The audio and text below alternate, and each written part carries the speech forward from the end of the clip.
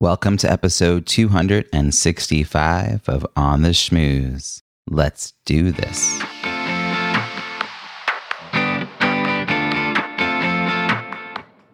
Welcome to On the Schmooze, the podcast that highlights talented people from different fields, explores how they built strong networks, and overcame challenges on their way to becoming successful leaders.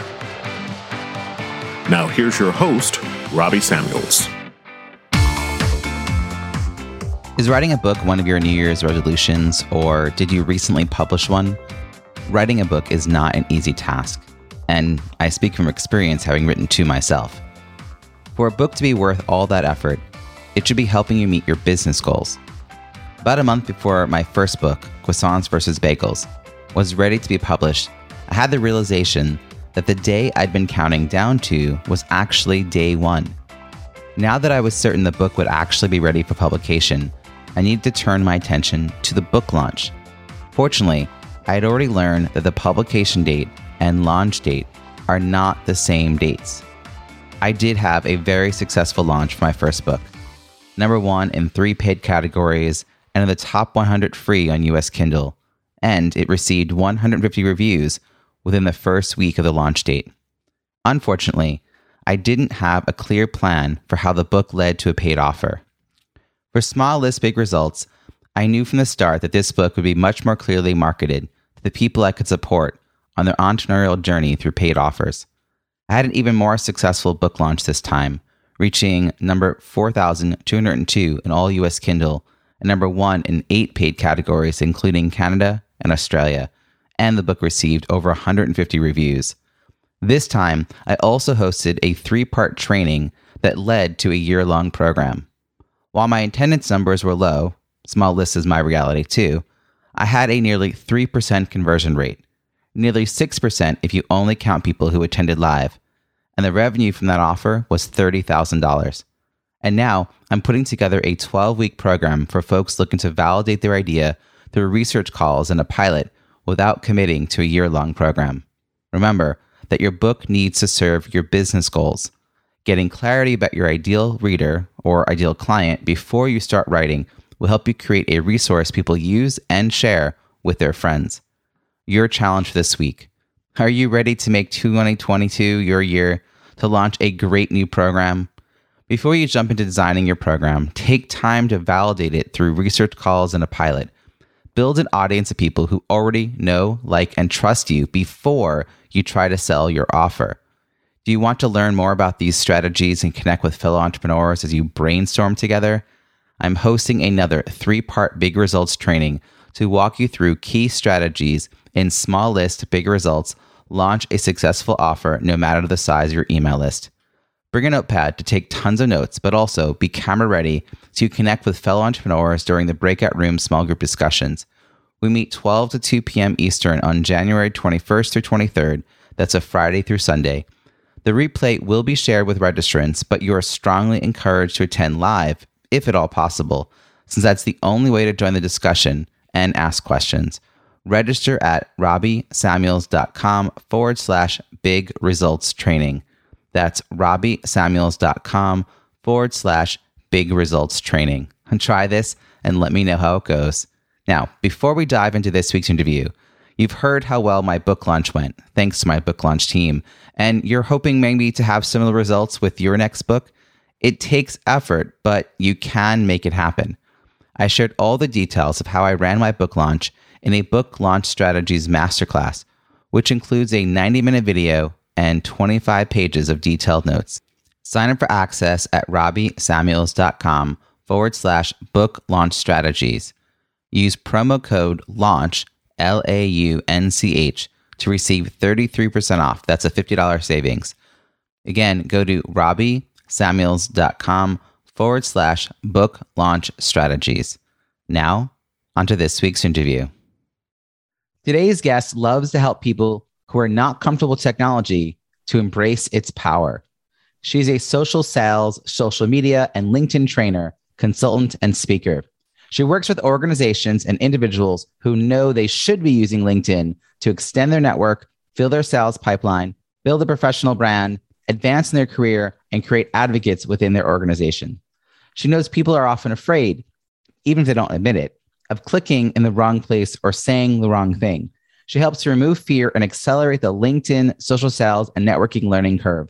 Her clients call her part friend, part consultant, part confidant, a sales enabler, and LinkedIn whisperer. Please join me in welcoming Beth Granger.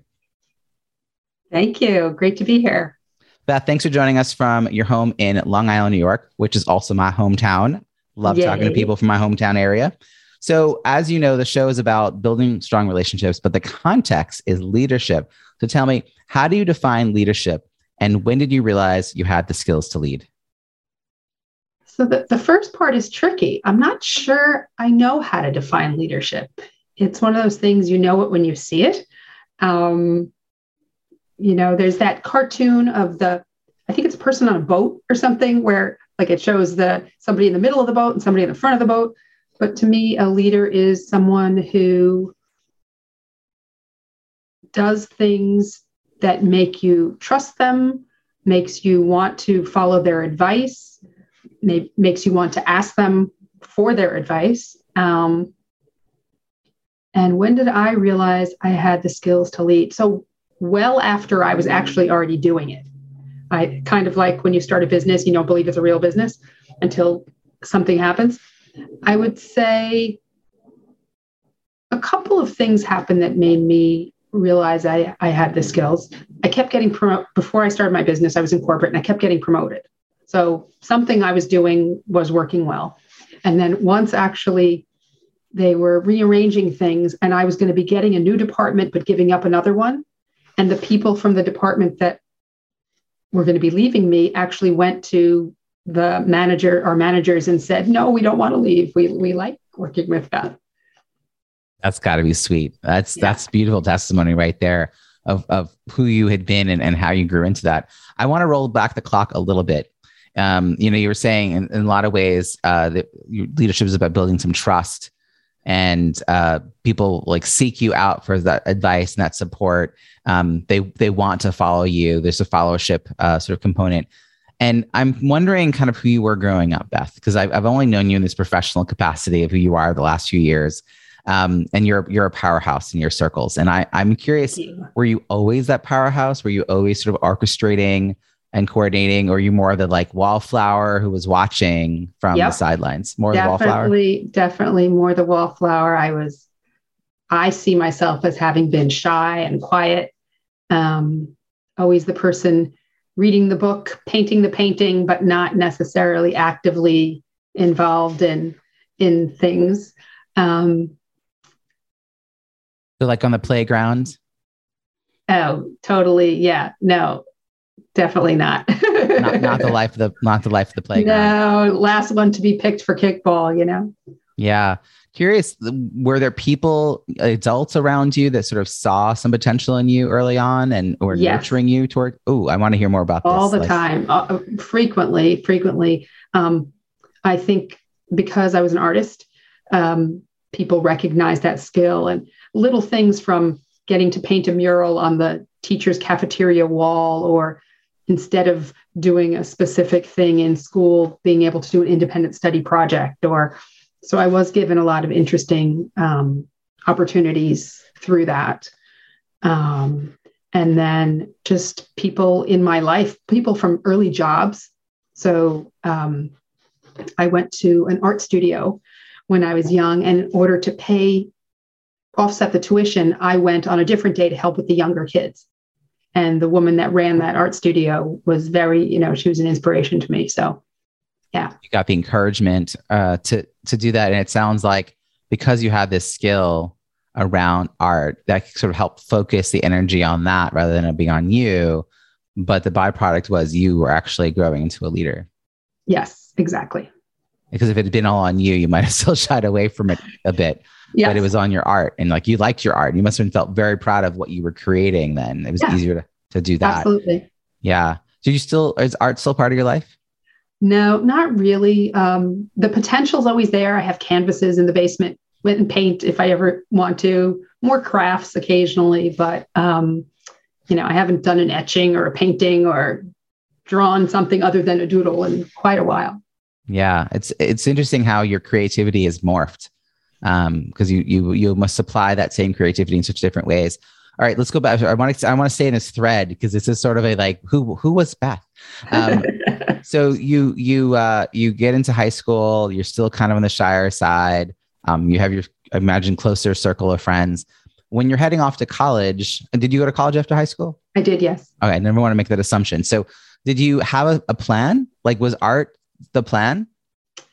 Well, so back in the day, if you were creative but also smart, they advised you not to go for the art or for the creative part of it. So I went to liberal arts college, and I was surrounded by a lot of pre-med and pre-law people. And I was sort of the only English major in my group of friends. And so I stayed at that school for 2 years and took amazing, interesting classes, and then said, yeah, but what am I going to do with this? I don't want to be a writer. I don't want to be an author. I mean, an editor. Like, I didn't know what you could do with an English degree. And I transferred to art school. So yeah. So I did transfer and major in graphic design. Pre-computers. Yes. Pre-computers, like the pen, pencil. Mechanicals. Mechanical. Oh, Yeah. My dad once told me the best invention ever was a fax machine, because prior to that, you had to FedEx blueprints back and forth to make slight changes. I love it. It's so interesting to hear him talk about, and he worked in an industrial space. So, you have this art degree, and you have this obviously sort of education around writing. Communication seems to still be such a big piece of who you are. So I think that foundational skills still are in play here. Yep. You went to a JOB kind of job. Like, you didn't go right to entrepreneurships. You were you're working for a company. What kind of companies did you seek out? Like, where did you go initially? So my very first job was at Scholastic. Do you remember Scholastic Publications? And we jokingly called it SVA grad school, because it seemed like so many, it would just be rows and rows of people that had gone to School of Visual Arts that were there. And then I worked for agencies, different ad agencies, communications firms. It's a lot of fun. Yeah, it sounds a lot of like learning on the job too, like another kind of grad degree almost, of doing that kind of work. Yeah. And I'm somebody that I always love to learn. If I'm not learning something new, I'm bored. Were you meeting entrepreneurs along the way, or did you not really know entrepreneurs until you ventured out to do that yourself? Looking back, there was always sort of this seed of an idea, but I was chicken. So I remember being offered the chance to start an art department at a company that never had one. And I was too chicken to do it. I wasn't ready. And then I worked at a company that wasn't doing well. And I brought together the other art director, one of the writers, and one of the salespeople. And we had a conversation about, should we leave and start our own business? But everybody had something that made us not willing to take that perceived risk. So I think I was pregnant at the time, someone else, whatever the situation was. And then at the job I was at for a really long time before starting my business, there were definitely times where I thought about, I should just leave and do my own thing. But it's a scary, if you're not entrepreneurial or don't think you are, there's this perceived safety in a job. I agree with the perceived part. And I've had entrepreneurial spirit my whole life. I mean, my first sales was in high school, maybe even junior high school. I think I was selling things. So, but I got into nonprofit and fell into that sort of a job, right? Like a paycheck and security. And I met Dory Clark a dozen or so years ago, and she was trying to get me to leave that role and go out on my own and form my own business. And I never realized until that moment how much I liked that paycheck and that insurance and that steady income. And even though I was entrepreneurial, I think it was hard shift. And I made this, I called her up and said, I have an exit plan.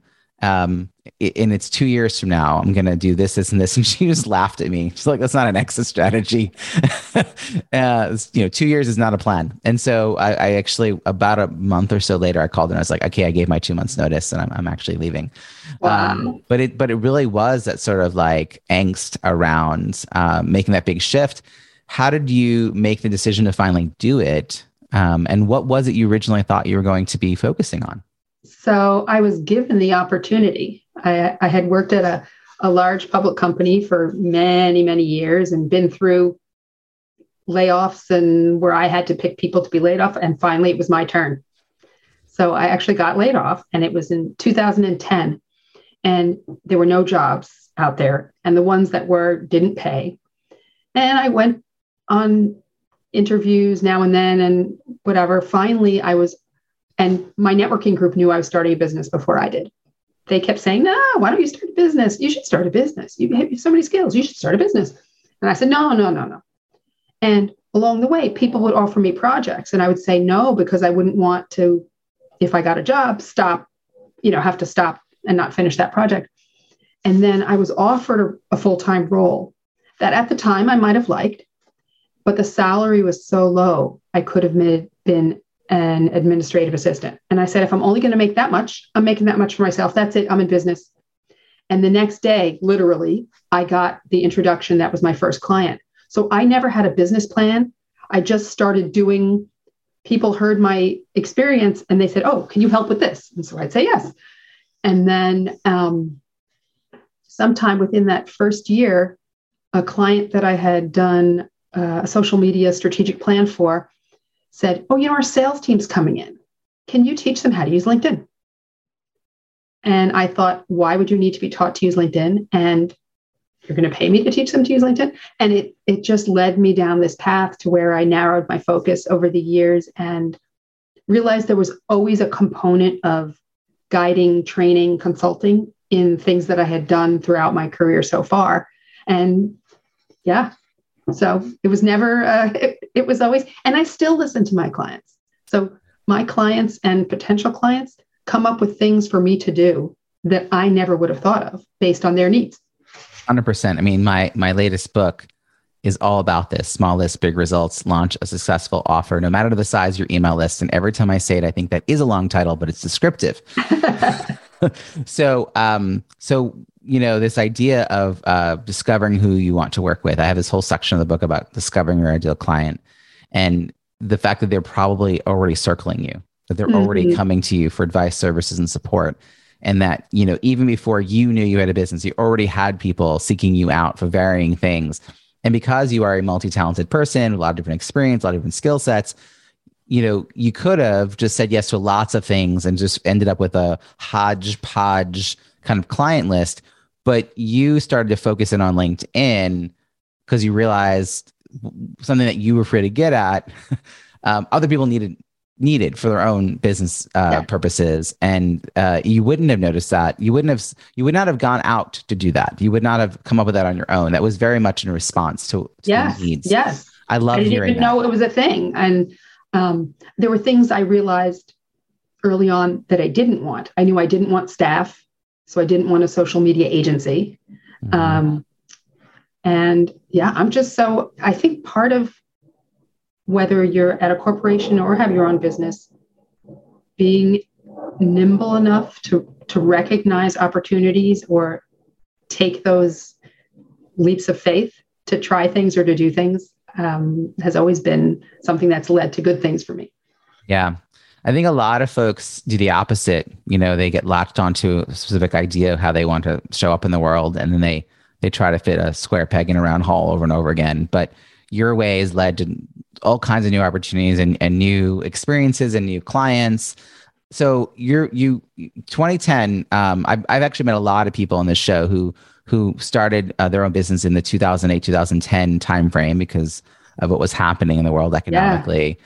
And I see that you said you were given the opportunity to do so because, if you have a stable job, you then fall into that security mind of you're lulled into thinking that's it. But when that security goes away, you now realize, well, it's no less risky for me to go try to do this on my own. I have some agency in all of this.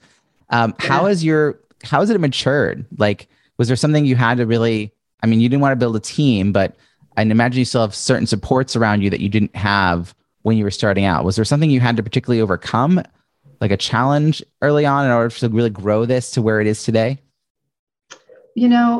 I find all the challenges I had to overcome were in my head, right? It's the fear of failure, fear of success, imposter syndrome, all the things that happen to entrepreneurs or anybody really.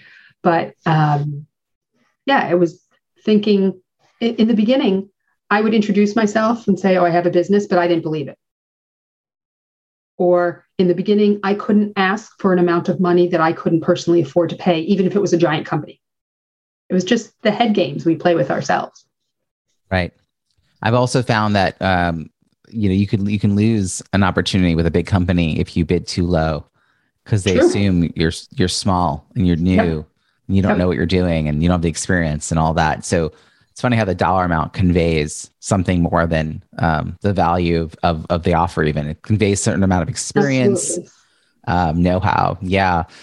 So getting over that, was that just by doing it? Like, how do you shift your mindset? Did you work with a coach? I didn't. It was just time and experience that the confidence grew. Kind of the more you do something, the more confident you get at it. And going back, if you were to do it again, or if you were to advise someone, kind of getting started, is there anything you'd share that you wish that you knew? Oh, probably so many things. Let's see. Well, some advice that someone gave me at some point when I was first looking for a virtual assistant that I think is a really good thing to do. And I looked at it in two different ways. One was to make an ideal organization chart and put all the tasks and things and put your name in all of them initially. And then you can look at which ones you want to get rid of. But the one that really worked for me was making a list. It was 3 lists that she said. It was things I don't know how to do, things I don't like to do, and then the soul searching one, things I'm not good at. And then I added one, things I don't want to do, things I don't think I should be doing, like that someone else could do them more effectively or cost effectively. And that was a really good exercise to do, because I realized things. For instance, yes, I could outsource developing my slides, but that's how I develop my talks. So I want to do that. But do I need to be, even though I can and I might enjoy editing my videos? No, I'm going to do that. Bookkeeping. In the beginning, I wanted to be very, very connected to my numbers and know exactly what was going on day to day. So I wanted to do it. But then after a while, I'm not a bookkeeper. I had no interest in being a bookkeeper. Out that goes. That makes sense. I love that last piece that you added on about things that I probably shouldn't be doing. So like you said, there are things you might like to do, or you've grown accustomed to doing that you don't mind doing, but you're like, someone else who's solely focused on this would do it faster. They'd be more innovative. They'd know the cutting edge. And also I could focus my energy on the other things that only I can do, like developing the talk, or doing the business development, that kind of thing. I think that's really hard when we're the solopreneur and we're trying to grow, even with virtual assistants. And I almost want to say especially because virtual assistants are not executive assistants. They have multiple bosses. Right. Right. So you've got to be really clear in how you're using them, because they are not, they're doing lots of other things. Right. So you've got to be really clear with their time, what you want them to focus on. And I think a lot of times we don't know how to use that kind of support. Agreed. So we don't do it. And when you work for a company, even though when I worked for organizations, I had lots of people reporting to me, but it wasn't my name on the door. So letting go and letting other people do things when it's my name on the door, essentially, was a different experience. It took a longer amount of time for me to get comfortable with doing that at all. Yeah. I still don't do it enough. I mean, there are things, because I like to do them, I'm going to do them. But does it mean I should be? Probably not.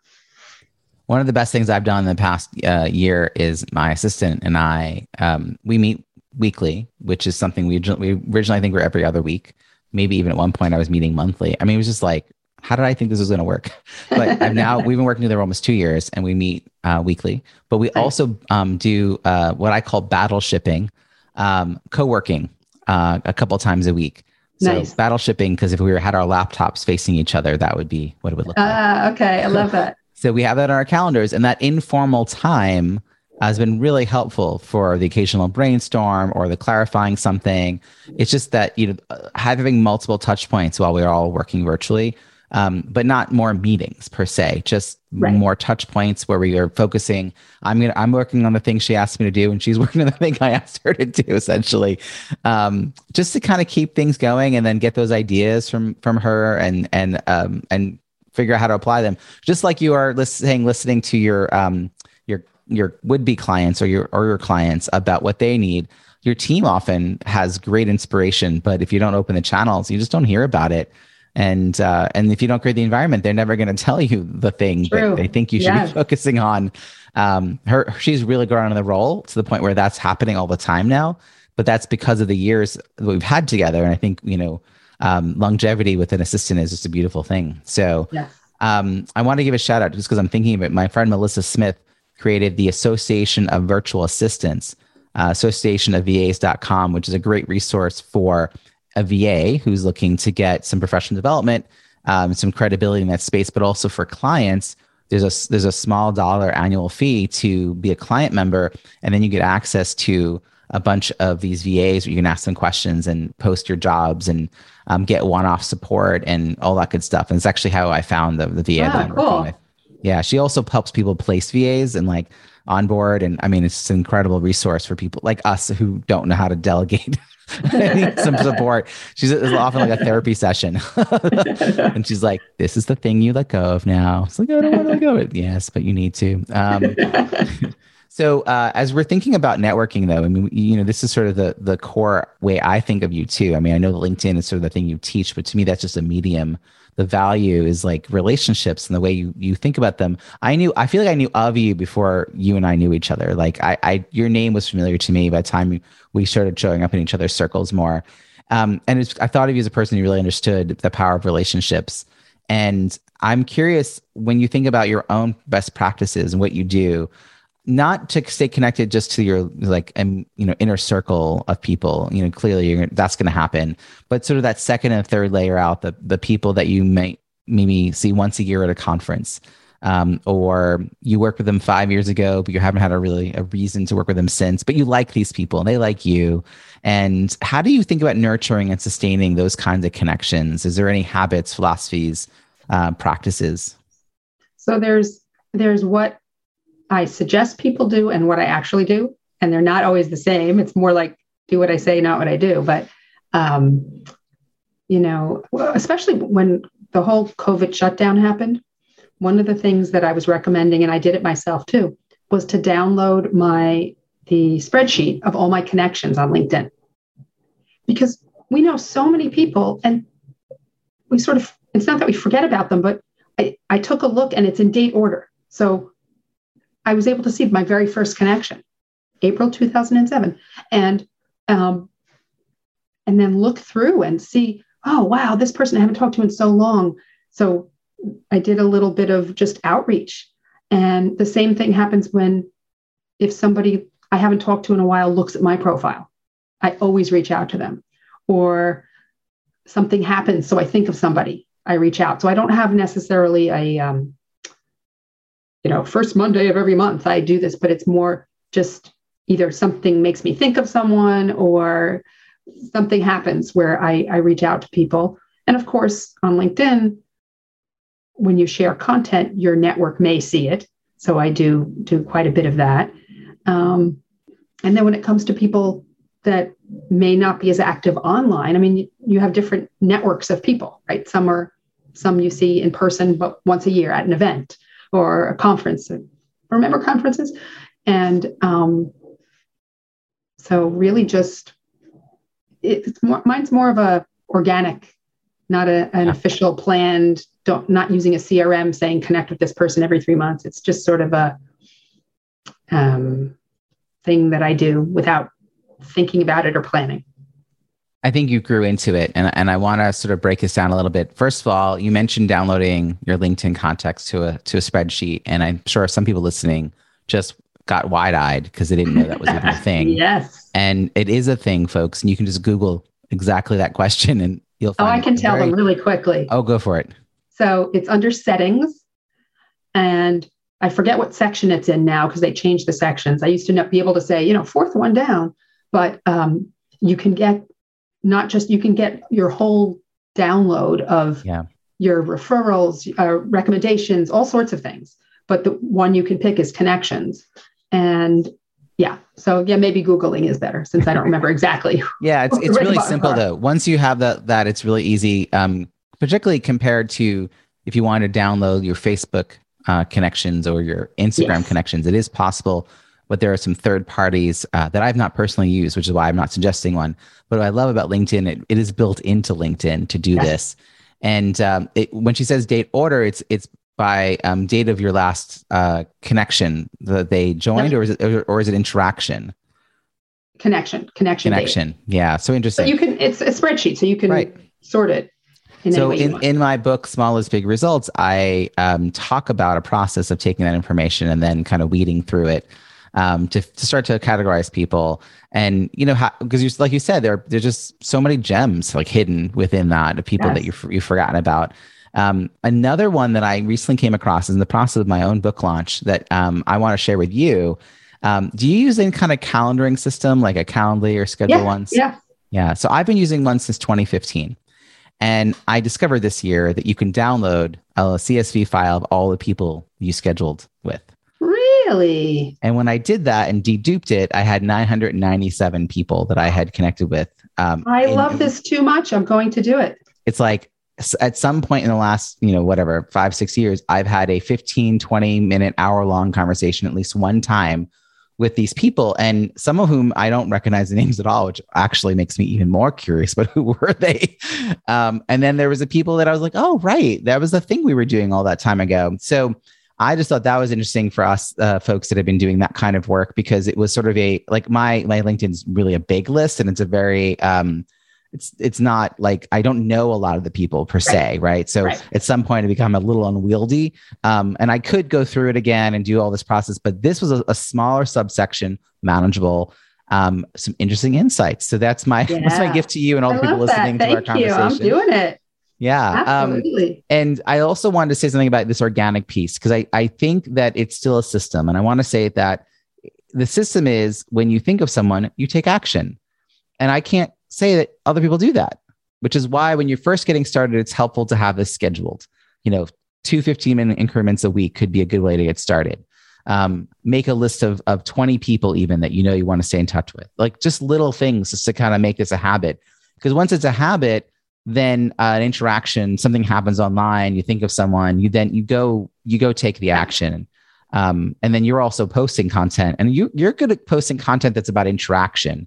Would you share a little bit about that? Because I feel like your posts, aren't just like, read this thing. I think it's a lot of like questions, polls, and, ask, like, I don't know. I feel like your stuff pops up a lot for me because of the level of interactivity on the posts. So to me, if you're sharing an article that you read somewhere, that's just noise. Not always. I'll still share something occasionally, but you have to add why are you sharing this with me? Why should I even care? And so to me, a post should on LinkedIn and maybe other places too. I haven't really thought about that part of it, but it's not like stories where I could just share a picture of me and, hey, this is what I had for dinner. What about that? Why should I stop and read this post? What am I going to get from it? Am I going to be inspired? Am I going to have some questions, be curious, be interested? So to me, it has to provide some kind of value. So I always try to think about that when I'm doing a post. And yes, can the purpose of the post be promoting something subtly? It can. But what value, in addition to that, what value can it bring to someone else? I did started doing something a while ago that has proven really beneficial on LinkedIn. And you're making me think of it because now it's become so routine. I don't think of it as exceptional. But I started to share articles. This is back particularly when I was really focusing on Zoom and virtual events. And I was trying to make sure my network knew I was doing this. I was looking on HBR and Entrepreneur and Inc. and Forbes for articles around virtual events. Yep. And then I would plan in my content calendar when I was going to do it. And I, a few days before, would reach out to the author on LinkedIn with a connection request and let them know I loved their article. Specifically, here's one thing I liked, and I'll be sharing it with my network on Monday. And I wouldn't hear back, but then I would post it and tag them. And of course, write that thoughtful note, like you just said, about this content. And then like 50% of the time, within a week, would get a response to my message. And then occasionally those posts went like crazy viral. I mean, my biggest post that I ever got views on, which was like, I don't even know, it was like 600,000 plus views, was an article someone else wrote and I shared. And I got to write back to that person and let them know about the success of this post. And that continued. I've been invited to get quoted in Forbes because of this. People have accepted my connection requests like I love it. 9 out of 10 times. But what's also been helpful is that my network is a lot of people who write for these places, but these are people I didn't necessarily know. But because they saw who else I was connected to, I think that also helped with my credibility. And now, of course, I'm connected to them, which leads the next person to think, oh, I should know. How do I not know Robbie? We have like 100 people in common. So very simple strategy and a great way to create content, really, which is like sharing content. But also it was a networking tool that led to some great instant results that I wasn't expecting. Yeah, it's a wonderful thing. And you might not have seen it yet because I just got it today. There's a new feature that will help you on LinkedIn. They just added, if you go to a connections profile, to the right of their name will be a little bell. And if you turn on the bell, you'll be notified when they post. Oh, so it's almost like the see first for Facebook, which I actually use similarly. Yeah. And I haven't seen how it works yet because I just saw that it was there. But I love that because I was always coming up with workarounds for the people that I really wanted to keep in touch with and know what they were sharing because you didn't always see it. Yeah, I feel like on Facebook, I sort of seasonally will shift things. Mm-hmm. So and I've noticed that if I have more than 3, it usually becomes just a noise. Because, I think at first I got excited. I must have clicked on 12 or 20 people. But yeah, no, that's a great addition. Sometimes these tweaks come and you're like, why are you changing things? Right. I just got used to this, but that's lovely. Thank you for sharing that. Yeah. And I also, one other thing I just realized was out and I just claimed mine, but haven't actually done anything with it is this newsletter format.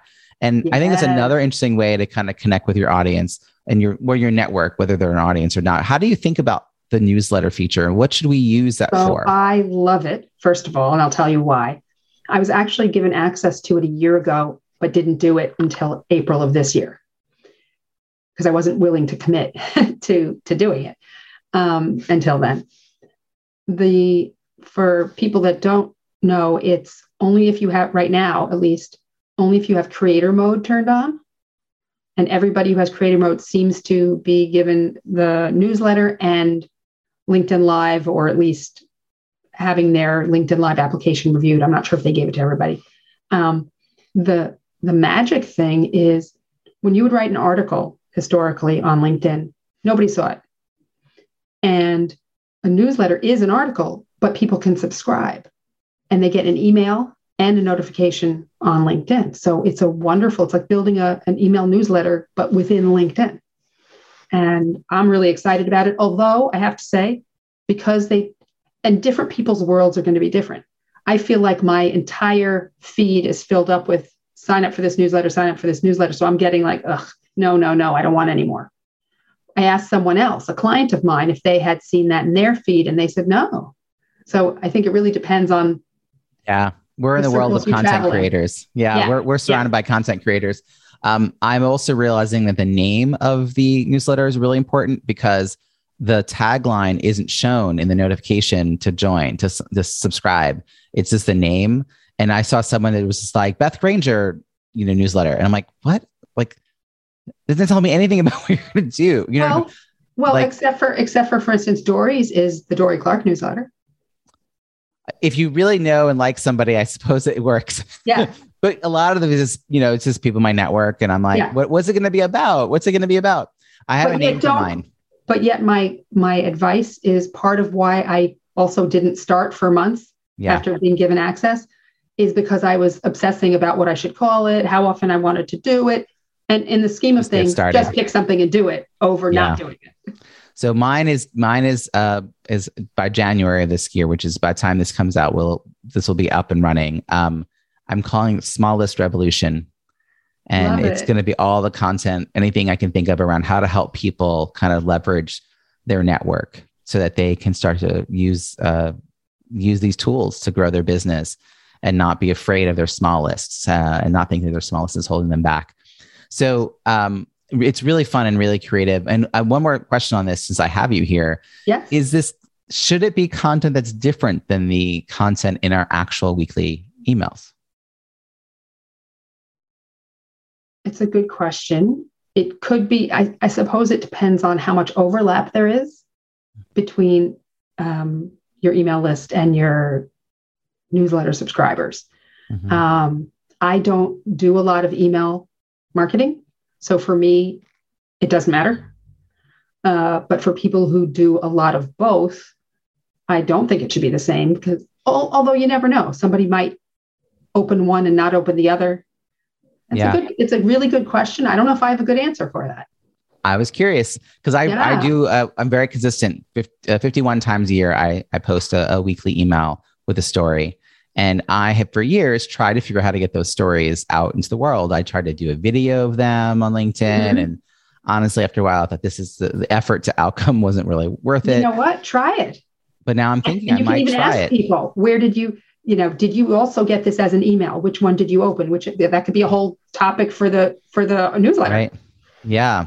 Awesome. This is so cool. I think people probably don't realize how many tools and features are now available through LinkedIn, because when we all joined, it was a very, very different platform. Yes. For those of us that have been doing this for a while, I mean, it was really just a place to park your resume, and that was kind of it. And it's very interesting now. I'm curious if we were talking a year from now, this is my wrap-up question, and we were talking about all of your success in the previous year, what are we going to be celebrating? I'm really curious what you're most looking forward to in the year ahead. So many things. So something I've been doing, because I listen to clients, I've been doing a lot of the equivalent of personal training on LinkedIn. So it's where typically a busy executive doesn't want to necessarily learn how to do it on their own, but they don't want to make a mistake. And so I've been guiding them, and I really enjoy it. I see their success. So I think a year from now, if, I've done that for however many more, I didn't pick a number. I know it's not a SMART goal. Just seeing the success that my clients have because of the work that I'm doing with them is just incredibly gratifying. That's awesome. Anything else you want to add? Because I feel like you have more than one thing. Oh, that's the thing. Too many things. I was thinking. Yeah. I don't know yet. Ask me in a year. I think also you're probably going to keep listening to what you're hearing from your clients and prospects, and that'll become the newest thing for you. And of course, just staying on top of what LinkedIn is even doing. Constantly. And I stay on top of other things too. So that's part of the thing. If there's a new platform, I jump right in to figure out, is it worth using? The value. And can it combine with my behavior either in person or on another platform online? And that's really fun for me, and plus useful for my network. So they don't have to spend 4 months in Clubhouse to decide if they should be in Clubhouse. Right. I was just thinking about your efforts around Clubhouse when you were saying that. Fascinating. So I can't wait to celebrate all of that with you, and whatever comes out of this that we don't know whether it'll even be. I imagine it's going to be wonderful though, because you do such good work in the world. Thank you so much for sharing. How can people find you and follow your work? Oh, so many ways. Let's see. Well, obviously LinkedIn, Beth Granger, Granger. That's probably the easiest. I have a website, bethgranger.com, but I honestly, it needs a revamp. So there's not much there. I'm on Twitter. I'm on Club. I'm kind of everywhere, but I would say LinkedIn makes the most sense, right? Say you heard me here. Yeah. Yes, we'll have all those links in the show notes, and please do reach out. You're going to see Beth and I are posting about this on LinkedIn. So go look for it, comment on those posts. Let us know what value you got from this conversation, what aha moment you heard from listening to Beth's story. And thank you for listening. And thank you, Beth, for sharing your story with us. Thanks. This was great. I hope you enjoyed my conversation with Beth. What is your key takeaway from our conversation? Something to put into action this week that you'll benefit from for years to come. Share what resonated with you in the show notes at ontheschmooze.com. Look for episode 265. That's also where you'll find all the links and resources in today's show, as well as all the archived episodes. Reach out and let me know which are your favorite interviews. If you enjoyed this episode, please share it with that one friend you know would love to hear it. And don't forget to subscribe for free yourself so you don't miss next week's show. Are you a fan? That's awesome. I'd love to read your review on Apple Podcasts. It's easy to find our page at itunes.ontheschmooze.com. Thank you in advance and look forward to connecting again next week. We'll be interviewing another talented professional who's achieved success in their field or industry. I'll ask probing questions to get them to share untold stories about their leadership journey and how they built and sustained their professional network. Until then, have an amazing week.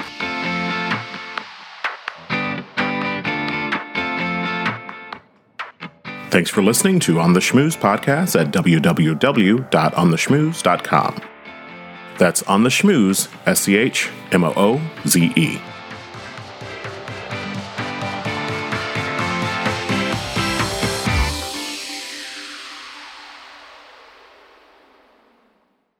This podcast is heard along the Marketing Podcast Network. For more great marketing podcasts, visit marketingpodcasts.net.